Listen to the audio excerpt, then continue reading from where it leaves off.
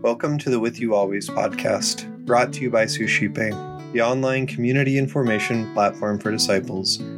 Here we invite followers of Jesus Christ to share reflections and wisdom from the journey. Our hope is to instill a recognition that God is indeed with us always. Today, Trish Irvine from Sioux Falls, South Dakota, shares what God is doing in her life.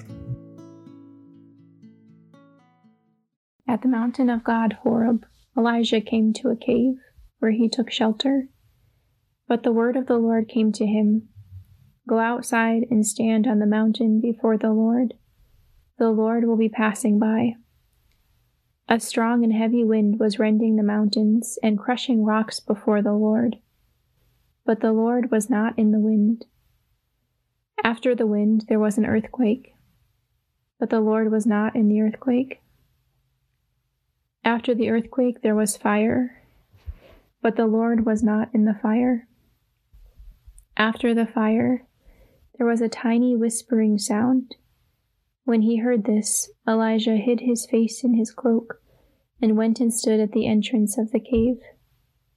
A voice said to him, "Elijah, why are you here?" He replied, "I have been most zealous for the Lord, the God of hosts. But the children of Israel have forsaken your covenant, torn down your altars, and put your prophets to the sword. I alone am left, and they seek to take my life." In reading through this first part, or most of the first reading for today, I'm struck by a couple of things, which is, first, what an experience this must have been for Elijah to have this strong wind that's crushing rocks, and this earthquake, and then fire. To just experience that, first of all. But then also to know the Lord so intimately that you're not mistaken about his presence, that you're not tricked into thinking that these big things or these grand gestures are what the Lord reveals his presence as, that he's not found in something that's crushing rocks just because he's all powerful, or the earthquake because he could do that if he wanted, or fire raining down or coming up from the earth, but rather that the Lord reveals himself most profoundly in a tiny whispering sound. And how what Elijah is experiencing here is very similar to how the incarnation is very quiet and very simple, and that God came into the world, and for many years the world didn't even know that he was there, because he just quietly walked amongst the people, and you couldn't tell by like this hurricane-like wind that would be surrounding him wherever he went, or that he would just like shake the earth, but rather it was this quiet, hidden presence. And Elijah, who is close to the Lord, knows that. And then, for me, the other striking thing was the question, "Elijah, why are you here?" So often, in Scripture and in life, the Lord asks these questions, or desires us to tell him what's going on in our lives, even though he knows everything already, even though he knows even more than us about the given situation, because he knows the other person's side, or he knows all the different factors, and he knows how he's working to bring about good from a different situation. But still, we hear the Lord asking, "Why are you here? What do you want? What are you doing? What do you desire?"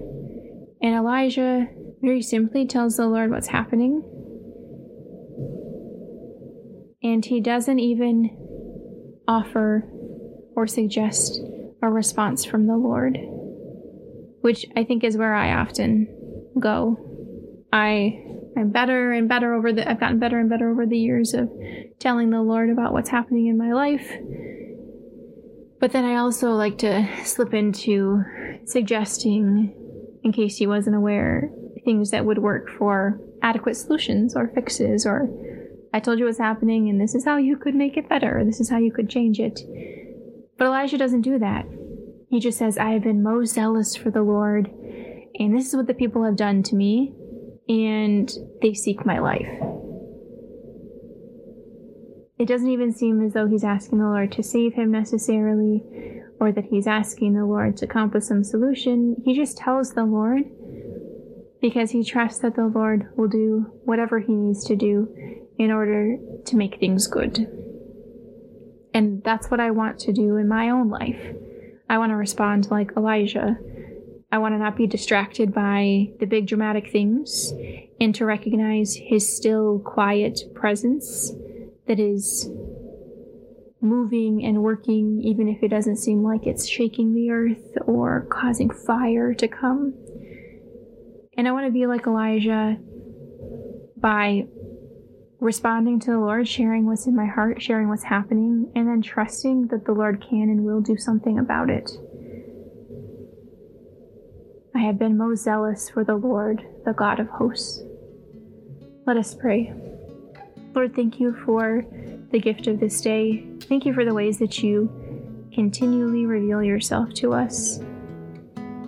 Grant us the grace to be able to be aware of your presence in each moment, to not be distracted by the things of this world or the things that try to grab our attention, but to continually focus on you and your quiet, powerful presence. Lord, also grant us the grace to be able to tell you what's happening in our lives and to trust that you are doing something good with it. Amen.